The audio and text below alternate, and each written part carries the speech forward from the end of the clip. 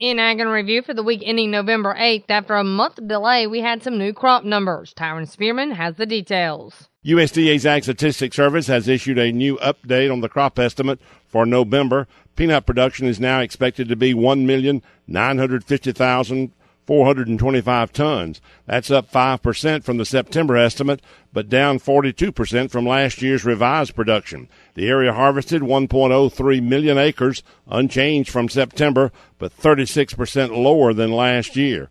On average yields, Alabama went up from 3,100 pounds in September to 3,400 pounds per acre. Florida went up from 3,500 pounds to 3,600 pounds per acre on peanuts, and Georgia went from 3,900 up to 4,150 pounds per acre. Last year, Georgia set a record 4,580 pounds per acre. So it'll be a 1.95 million ton crop. Other commodities, corn production is forecast at 14 million bushels. That's up 1% from the previous forecast and up 30% from last year. Average yield, 160 bushels per acre. Soybeans, up 3% from previous estimate and up 7% for last year to 3.26 billion bushels, and they should average about 43 bushels per acre. All cotton, up 2% from the previous estimate and down 24% from last year.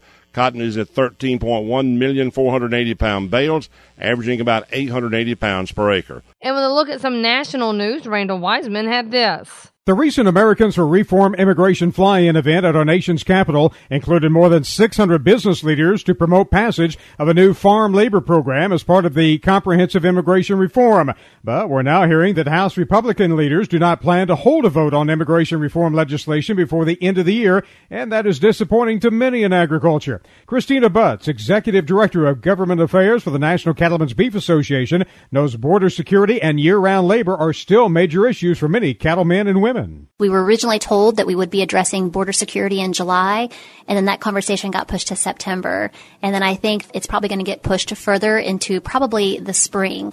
But the House has committed that they will take up border security reform before they start taking up immigration bills that are going to be smaller packages that they put into a larger package. Christina said NCBA has been very involved in the discussions. Obviously, NCBA is very engaged on behalf of our members on the border states especially that have to deal with a lot of the violence on the Mexican border day in and day out on their cattle operations on border security. And then we've had a lot of conversations with the Judiciary Committee and just making sure that when they try to address the agricultural guest worker program, that they don't forget about those of us that are not seasonal commodities. We need year-round labor, and the current H-2A program, quite frankly, just doesn't work for our cattle producers. The big concern for supporters is pushing immigration reform back to 2014, which, of course, is an election year, as it could make it even tougher to get legislation through the deeply divided Congress. And in honor of the long-awaited crop reports, we have these thoughts from Everett Griner. How long can American farmers break yield records? Can you imagine 300 bushels of soybeans per acre? No,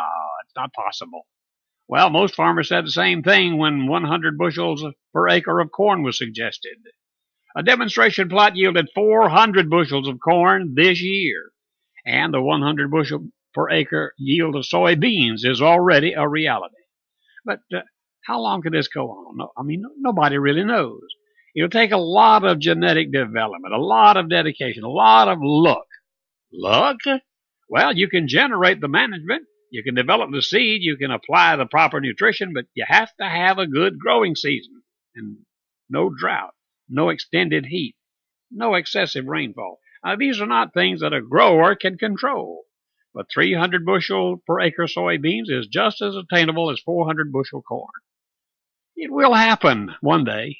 And remember, you can find these stories along with all the week's Southeast AgNet reports on our website at southeastagnet.com.